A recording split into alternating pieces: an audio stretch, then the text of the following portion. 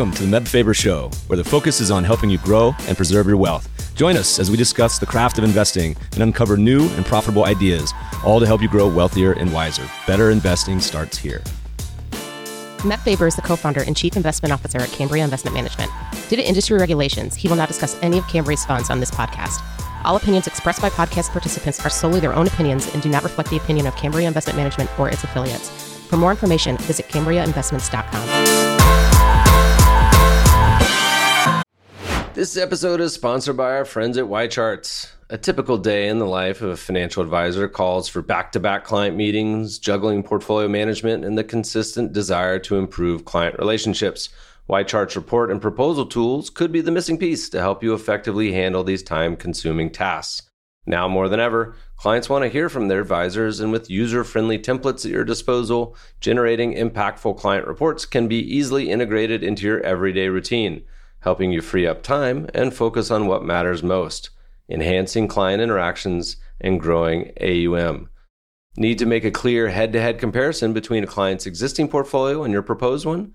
Want a seamless way to educate your client and present market trends with minimal effort? Join thousands of users who rely on YCharts to easily answer those questions and much more by leveraging personalized proposal reports to truly showcase your value add. Click the link in the show notes to learn what others are saying about YChart's comprehensive suite of reporting and proposal generation tools. Get 20% off your initial YCharts professional subscription when you start your free YCharts trial. Click the link in the show notes or tell them Meb sent you. For new customers only. Welcome, everybody. We got a new episode of the radio show. God, it's been a long time. Today, joining us is Colby Donovan, all the way from the East Coast. Colby, how are you? I'm ready for the weekend. How are you? Welcome to the show. Happy New Year. Can we still say Happy New Year? It's almost the end of January, but I feel like it is a new year. How are things? You know, everybody says that the last year was the worst year ever. You need a new year, but I do think 2022 was a little crazy there at the end with SBF trying to make the whole world go crazy. So it's nice to turn the calendar and have a new start. One of the nice things about shitposting on Twitter for the past decade or however long it's been is it's a public diary. I was actually tweeting today. I was looking for something else. And as often I do, I come across old tweets that I've forgotten or just have seen at some point. But I saw one from 2019 and it said, "What is the biggest and the most absurd story and character in our business world of the past 5 years?" And the four choices in this poll were, and I'll go from the last place winner to first place, was the Silk Road story, which, I mean, absolute preposterous story. The guy was running this, marketplace where you could get anything in the world, drugs, murder people, from like a coffee shop in San Francisco. He was worth like tens or hundreds of millions of dollars, and he's working on a laptop in San Francisco. Anyway, that came in last. Third was the IMDb scandal, which, involves governments and billions of dollars. And I mean, there's entire books written about that. I mean, any one of these is worthy of a movie and a book. Third was Adam Neumann and WeWork, which became a movie. In first place was none other than Elizabeth Holmes on Theranos, which again has become multiple movies. I saw it today. Someone was tweeting that she was trying to escape the country to Mexico, but got blocked. Anyway, and then I said, none of these hold a candle in my mind to No. the last couple of years and this ongoing drama. My God, things keep getting weirder. SBF has Florida man written all over him. As a Florida resident, I'm very, very pleased. He was Bahamas can claim him, or Stanford, I guess now, California, where he's writing his Substack every day. So my favorite part of the last month where there was like cold waves in certain parts of the country was there was like a big iguana watch in Florida where the iguanas apparently like get too cold, hibernate, fall out of trees and hit people on the head. You ever seen that happen? Is that true? I have not seen it, but my wife was very adamant. I'm careful outside when I'm with the dog to make sure no flying iguanas land on either of us. So to me, it's almost natural selection, but that's for another topic. Yeah, I'm just ready for a nice, quiet year post-pandemic. Things just seemingly, last year we had a war breakout in Europe. This year, hopefully it could be just mellow. I think everybody would be okay with that. Anyway, what should we talk about, man, today? There's probably a lot. We should commit to doing these more often. I always say that, we never do. But this year, that's my New Year's resolution. One radio show a month. So you heard it, listeners. I said that with you last year. I said you were fake news before for saying you do it, and now I'm fake news. So we should have like some sort of penalty to keep us honest. But okay, so what's going on? What are we going to talk about? well, I'd love to hear what you guys got up to over on the West Coast. Little move into a new office over there. Yeah, I mean, look, we're going to hit a 10-year track record on our ETFs this spring, which is crazy to think about it. I don't feel that old, but that's like having lived through multiple cycles. And we still get referred to in the media at some points as like an emerging manager. I mean, we're at almost $2 billion in assets at this point. I don't know what size we graduate from emerging, but I'd like to think 10 years and $2 billion. Hopefully we're there. But anyway, we've kept out on offices near the beach, so we found one, and we're making it our new home here in Manhattan Beach. So listeners, if you find yourself in the neighborhood, or it's a great place to come visit, we'll take you out for a surf, or a coffee, or a beer, or food, or just a walk on the beach, whatever you're in the mood for. But we're right down, very close to the water, and hopefully we'll be in by the time this publishes. As usual, we had to renovate. A lot of the stuff near the beach is kind of old and gross and 70s sort of vibe to it, kind of surf rundown. But we're fixing it up, and hopefully it'll be a new home by the time this hits the tape. I mean, I obviously have not seen it, but your pictures on Twitter look pretty sweet, so... We'll definitely have some surfboards for everyone. The big issue in the renovation with the city was putting in an indoor shower, where I said, like all these people are going to be on the beach. They want to come off the beach. There's 3 yoga studios within 1 square block. I'm not sure how capitalism and free markets allows that to happen, but apparently everyone loves yoga. So anyway, it's a great place. So y'all come visit. But if we know anything from psychology, is you don't want a big, terrible commute, particularly in LA. So a lot of our folks are pretty close. So it's a good spot. We're happy about it. But we're also going to start traveling a bit more this year. So listeners, if you happen to be in, let's see, it's mostly West Coast for the first quarter or two this year. We got Park City, Colorado, San Diego. I haven't been in New York in like 4 years. So New York in the spring, a few others sprinkled in. I know part of the team is going to be in Miami. But listeners, Las Vegas, that's another one. Listeners, if you want us to come to your city, reach out, shoot us an email, feedback at the Meb Faber Show, and we'll come say hi. Lots of airline points for you. Oh man, well, Southwest. We'll see. I don't know. We'll see. We'll see how many of these turn into Zooms. Anyway, should we talk markets at some point? Let's do it. So we just sent out some global valuation updates on the Idea Farm. I think that'd be a good place to start. Median CAPE ratio is a 16 around the world now. 25% cheapest countries are CAPE of 10. 25% most expensive are a 25. What's your thought when you kind of look at the valuations around the world today? Yeah, 2 parts of this, listeners. First is the Idea Farm, if you're not familiar, is a research service we've been running, I think also for over a decade. We used to charge $500 a year. And we eventually said, look, as we get bigger as an asset manager, let's make this free. So we did. I think we got about, over 100,000 email subscribers now. And if you just go to theideafarm.com, sign up, you get 1 email a week on Sunday, authored by none other than Colby and edited by the team here. But we include the 1, 2, 3 best professional research pieces of the week. This will be from like Goldman. It could be from AQR. It could be from a closed door newsletter, some of which are paid, some of which are proprietary. We always ask for permission, of course. We include the curated top 2 or 3 podcasts of the week. Those also have Spotify playlists going back to, I think, 2017. And on top of that, there are the global valuation updates every quarter for 45 countries around the world. And the cool part for people who haven't been listening, we have all the archives online for free. So we're talking, 500, 1,000 pieces of research over the years. I think it's probably better than getting an MBA. I'm surprised no one hasn't downloaded every single piece of content that we've published there and put them into a Dropbox somewhere, but maybe listeners will at some point, or curated them in some fashion. But there is a wealth of resources there. Anyway, so that's free now. So happy New Year's, everyone. As we look around the world, so you started off as an optimist. When I talk about the same topic, I often get labeled the pessimist, and I've been getting ratioed on Twitter for the last few months, talking about the S&P 500 and U.S. stocks, market cap weighted. And you have to really distinguish, because last year was a stinky year. It was actually one of the worst years on record for traditional portfolios, whether you are 60-40 or however you diversified. Most of our listeners are mostly US stocks and bonds. And of that, it's mostly US stocks. So if you just said 60-40, I think we clocked in around minus 17%. And that puts us top 3 worst years ever. Ditto for real. I think the worst year ever in the past 100 years was maybe about minus 30. And obviously the calendar year is arbitrary.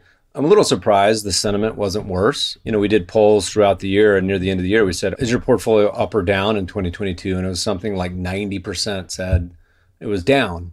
The other 10%, whether they read the survey correctly or they're just lying, or we joke that they're all Canadian or Australian because they must have had all natural resources. But anyway, the vast majority of people were down, and that goes along with just ETFs in general. I think that if you screen for 2022, it was like 90% of ETFs were down on the year because both bonds and stocks were down so much within the US and then, of course, global. So don't feel bad. Everybody else stunk it up with you. The downside, you had this crazy environment from 2020, 2021, the culmination, but years kind of leading into it. And we did, if you look back at our stock market outlook at the end of 2021, so leading into 2022, it's a good video, it's on YouTube. But we talk about a lot of the craziness. I mean, things like, investor expectations was 17% a year for your portfolio, right? So forget the fact that historical, the best you're going to do is 10. 17 was where it grew to. And also the topic of people no longer caring about valuations. So we do these polls. We said 90% of people own US stocks. How many of you would hold US stocks if they hit a long-term Shiller CAPE ratio, 10-year P ratio of 50, right? So higher than it's ever been in the US, including the internet bubble. So this most recent, last couple of years, we peaked at 40. We didn't quite hit the internet bubble highs. I was kind of thinking we might, given the craziness and the SPACs and the meme stocks, but we got to 40, which is pretty close.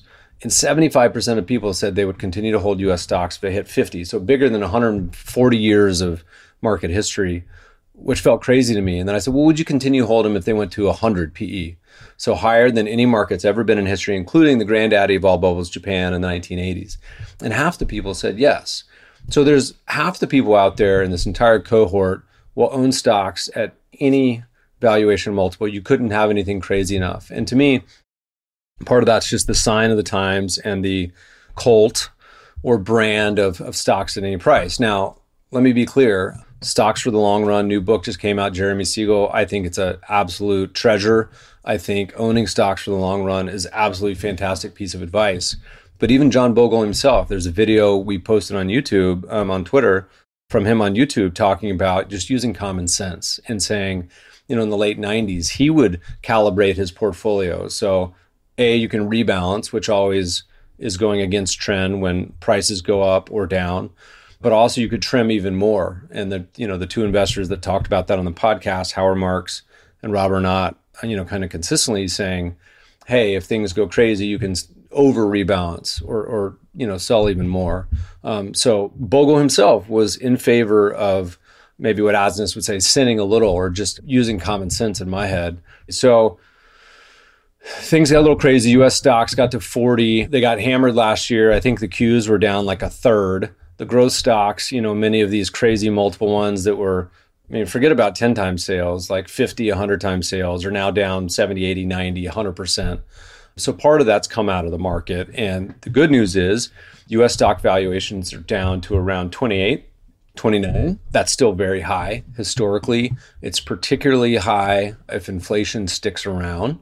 We're down in the 6s, I think now. And my horse rate bet from last year, where I said, what's going to cross 5% first? Bonds, doesn't really matter, 2-year, 10-year, Fed, or CPI. And so back then, bonds were at 2 and CPI was at 10 or whatever, 9. And so they're both coming down very close. So bonds are like in the 4 and change and CPI is cruising down to 6.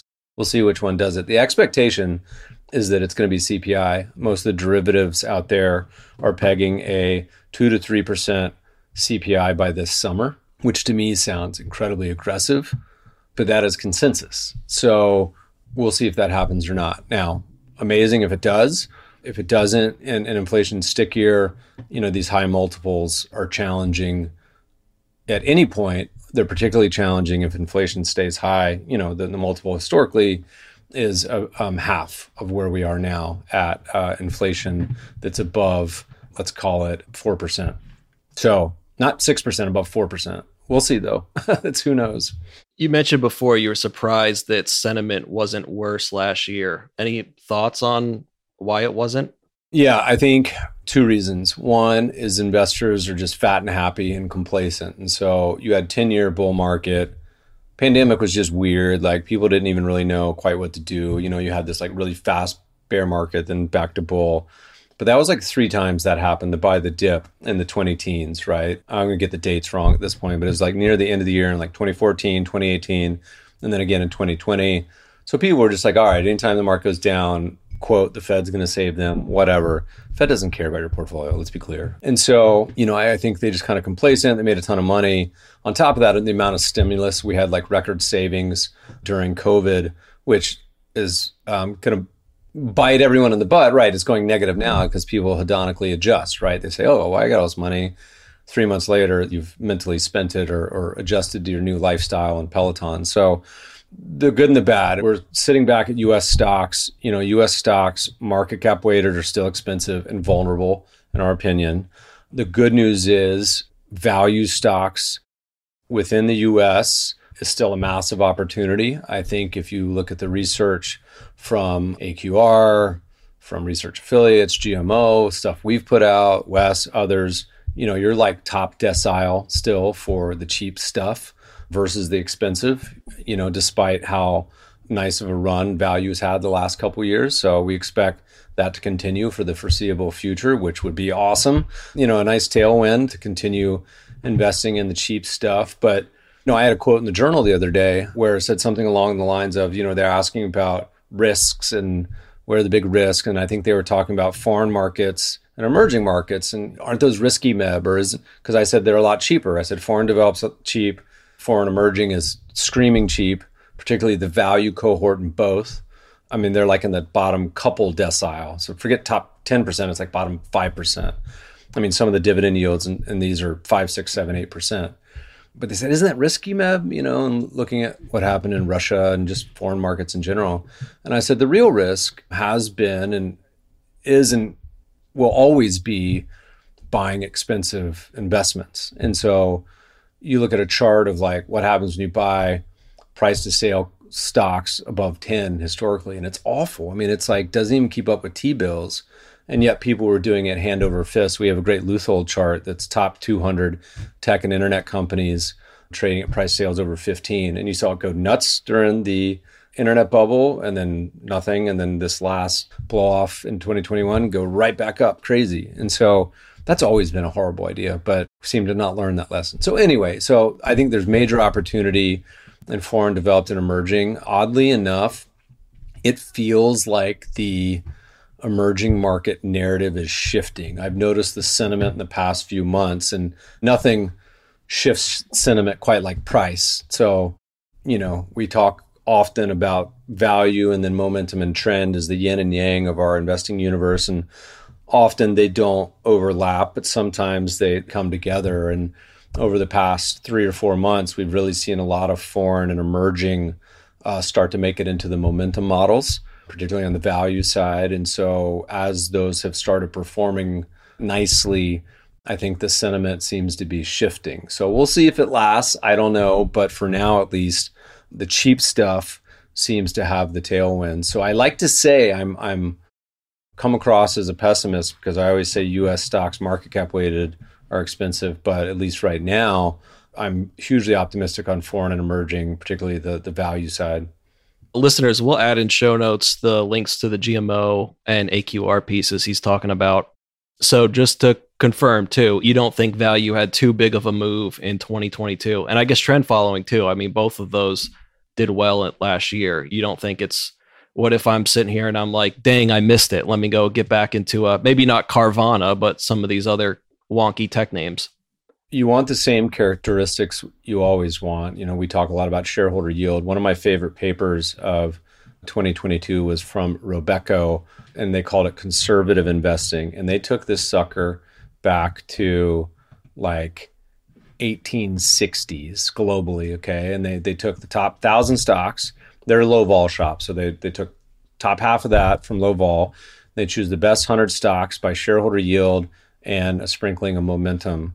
And they found that conservative formula is what they called it, outperformed, I think, every single decade. But the interesting part was, when did the outperformance really come versus like the speculative names? And it underperformed in these romping bull markets, not surprising. It still did well, but it underperformed the speculative. But in moderate and particularly bear markets is when it really made a huge difference. And so you saw that in 2022. Value creamed market cap weighting in 2022. But if you think back to internet bubble 2000, 2003, value, like small cap value, beat market cap weighting by like 150 percentage points. Just an absolutely astonishing amount till 2003, and then for the better part of a decade.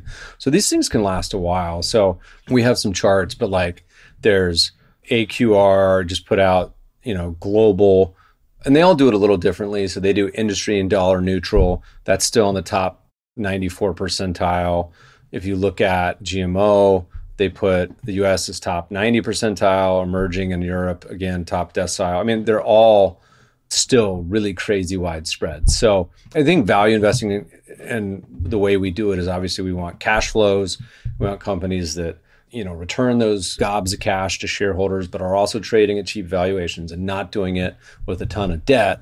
To me, that's a good for all the time, but particularly right now. It was like we wrote an email last year or maybe the year prior. They're starting to blur together, but it was called something along the line of like, if not now, when, right? Like if you're going to do value, like you're going to do it last year or the year before, or you're just never going to do it. Like there's never a better opportunity. And I think I like to pick on them, but there's a particular robo-advisor that like literally at the peak of the turn in value was like, we're removing value from all of our models because it's demonstrated like it doesn't work anymore or something. And it's like, oh my God, I can't believe you timed this as perfectly as you did, but thank you. My favorite stat of 2022, which sounds so fake, I had to test it myself, was from podcast guest Chris Bloomstrand. And he said, Berkshire Hathaway has had classic value manager who's been buying some foreign stocks, by the way, recent Taiwan Semi and others, Japanese companies, said Berkshire Hathaway stock could decline by over 99% and still be beating the S&P since inception. And I said, there's no way that's true. And I went and looked at it, and it was actually like more. It was like 99.5% or something. And I said, that is astonishing. It just goes to show a little compounding edge over time makes a huge difference. Anyway, so the long part of that is we think the value is a huge opportunity. Interestingly enough, this is end of January, U.S. stocks, when we do the quadrants, right, were expensive in a downtrend. And they look, starting 2022, to be re-entering an uptrend, which surprised me as well as anybody, but who knows.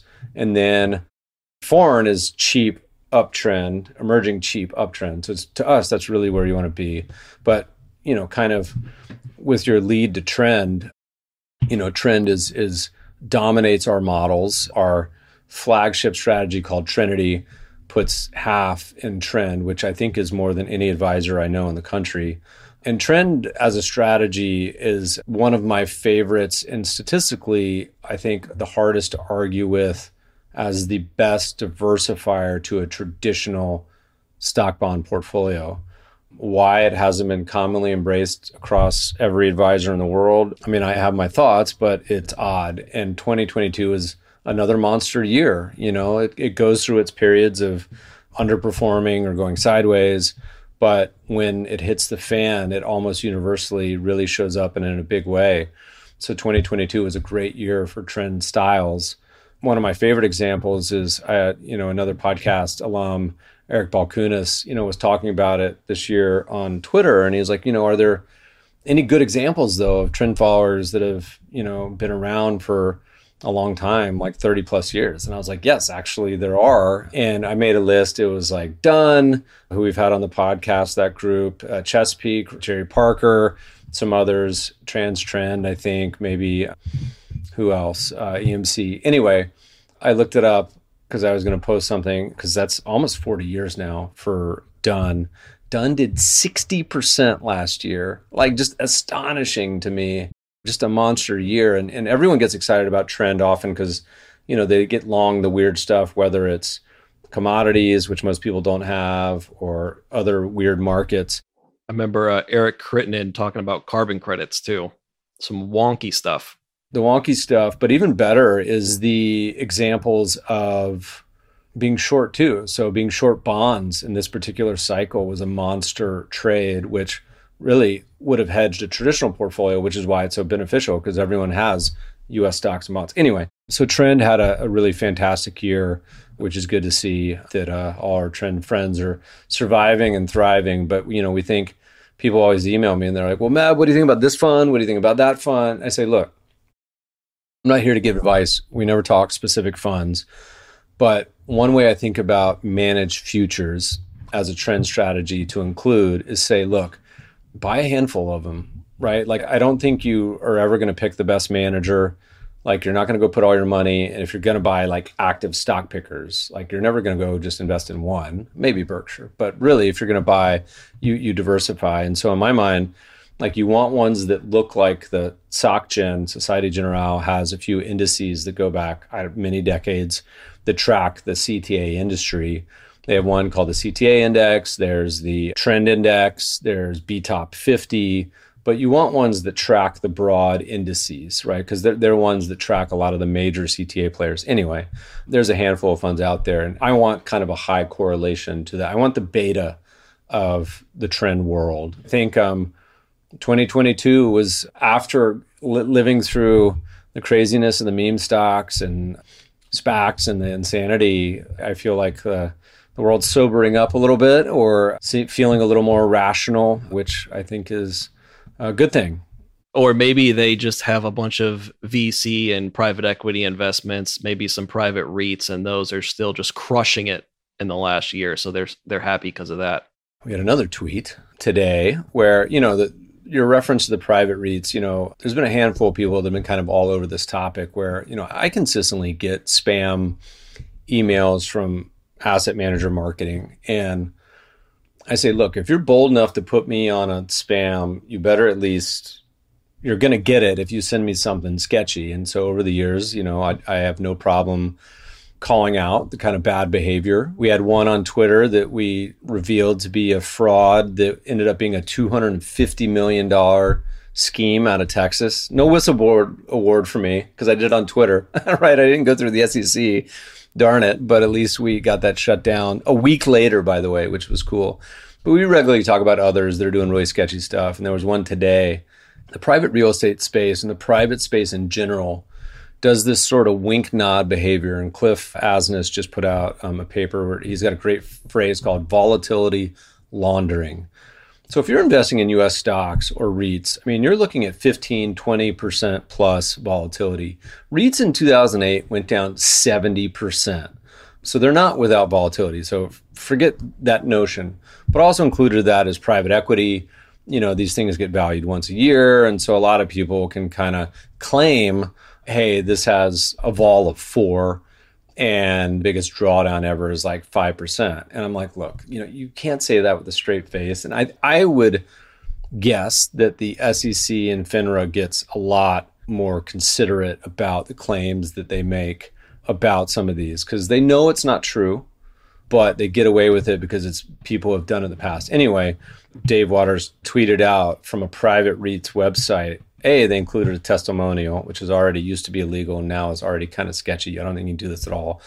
But they said, look what some of our satisfied REIT investors are saying. Quote, I have never lost money with RAD Diversified. I know that no matter what, they're not going to let me lose money. Like as if like that's what they get to choose. Anyway, it's affecting the big boys too, because Blackstone and KKR both have these giant REIT funds and they're having to gate them. Which, by the way, listeners, is another benefit of ETFs is you're not going to have someone tell you when you can have your money back. And it becomes a big problem because there was a chart where like, you know, Blackstone was like, we're up 10% on the year and everyone else is down 20. You're like, you just haven't marked them yet. And so the same thing happens in private equity. There was a group we were chatting with the other day, where they said the bid-ask spread on a lot of venture capital secondary market transactions is one of the highest it's ever been. It's 20%.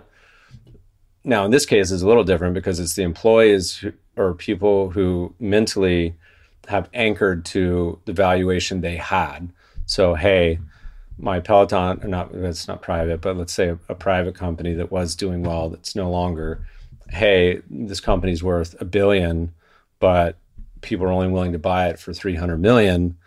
I'm not selling, I'll sell it for 900, and so people get this, sort of endowment effect. Anyway, it's a problem in the private markets where unscrupulous people will use the fact that they can price these sort of casually the way they feel. Like the knock-on effects you're going to see is that all the institutions usually that only report once a year report in June or July of each summer.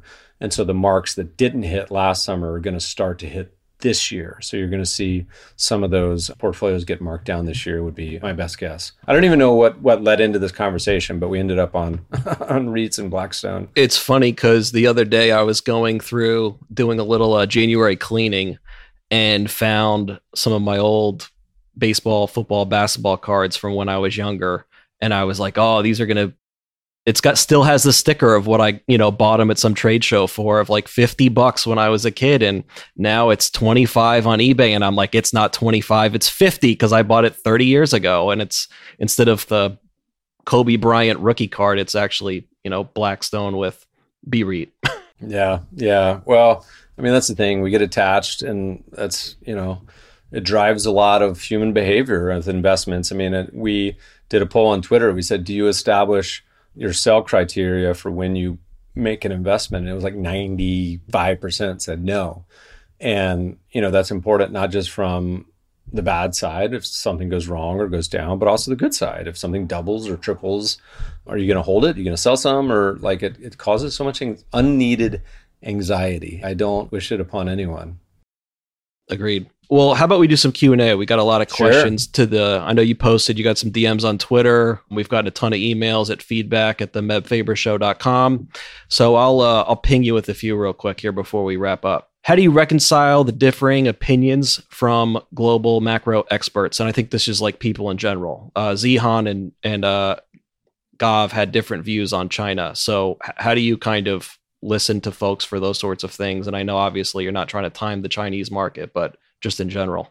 Look, macro is endlessly entertaining because it's full of interesting narratives mixed with history and intrigue. Some of the listeners, if you haven't read the old Adam Smith books, they're fantastic, macro stories, fiction, of course, but they're really awesome.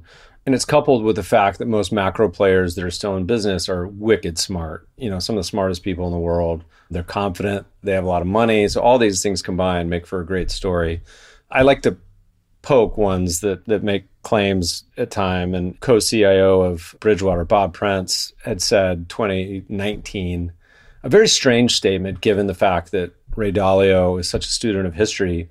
He's like, the boom bust cycle is over. And I was like, what in the entire arc of history would give you a hint that somehow capitalism and free markets and the way the world's progressing is not continuing along this, like every year there's boom bust going on. Like, what do you possibly talk about?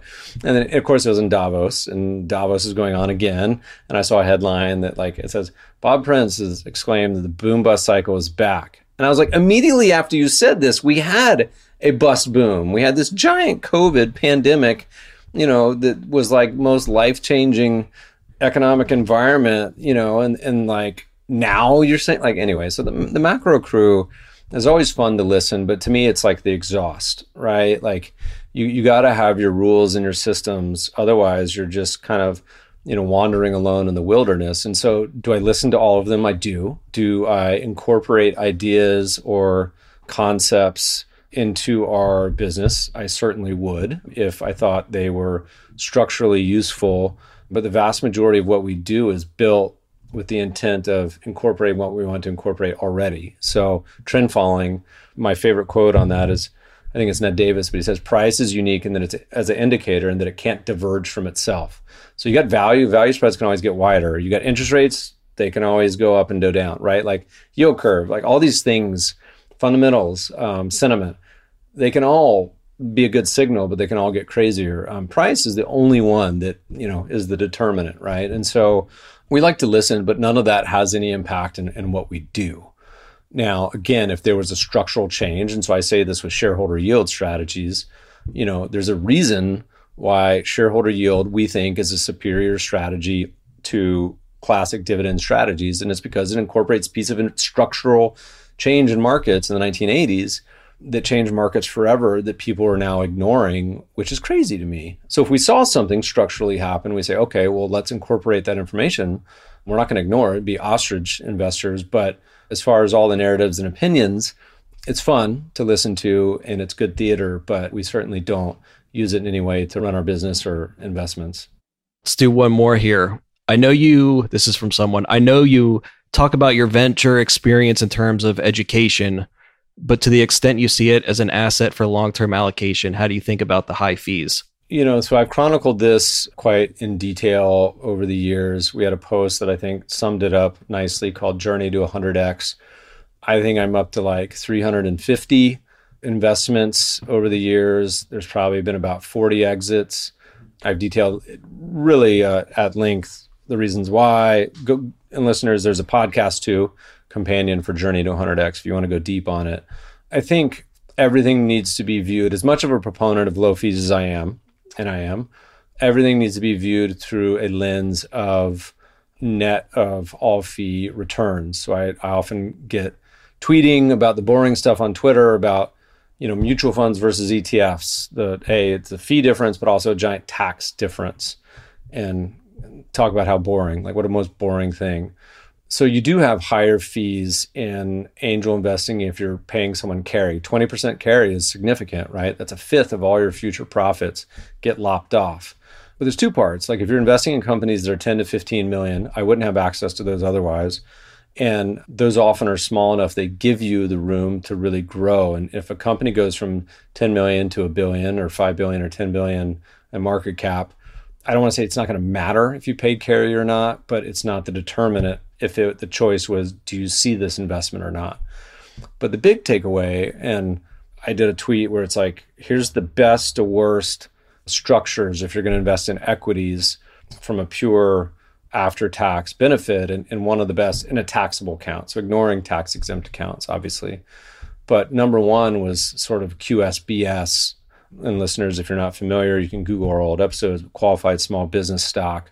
There's a big tax benefit if you're an angel investor investing in companies under $50 million and you hold them for a long time. And I think this is one of the most impactful pieces of legislation. I think it was under Obama and Cory Booker helped get this through, that really I think is a monster benefit to early stage entrepreneurs as well as investors. So I think the tax benefit outweighs, as well as the structural setup, the carry. Now, would I prefer, if I ever get to size, to be a direct family office investor that doesn't pay the carry? Maybe.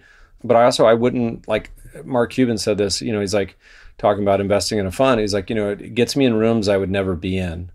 And so I've reviewed 10,000 decks over the past decade.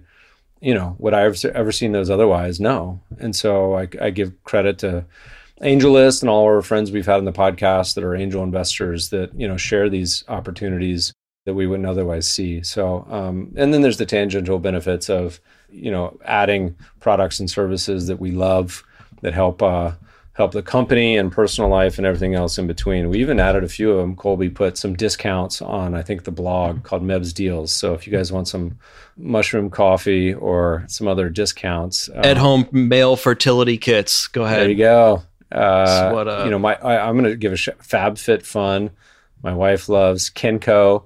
It's an amazing smoothie company. Massive success, by the way. My wife loves them.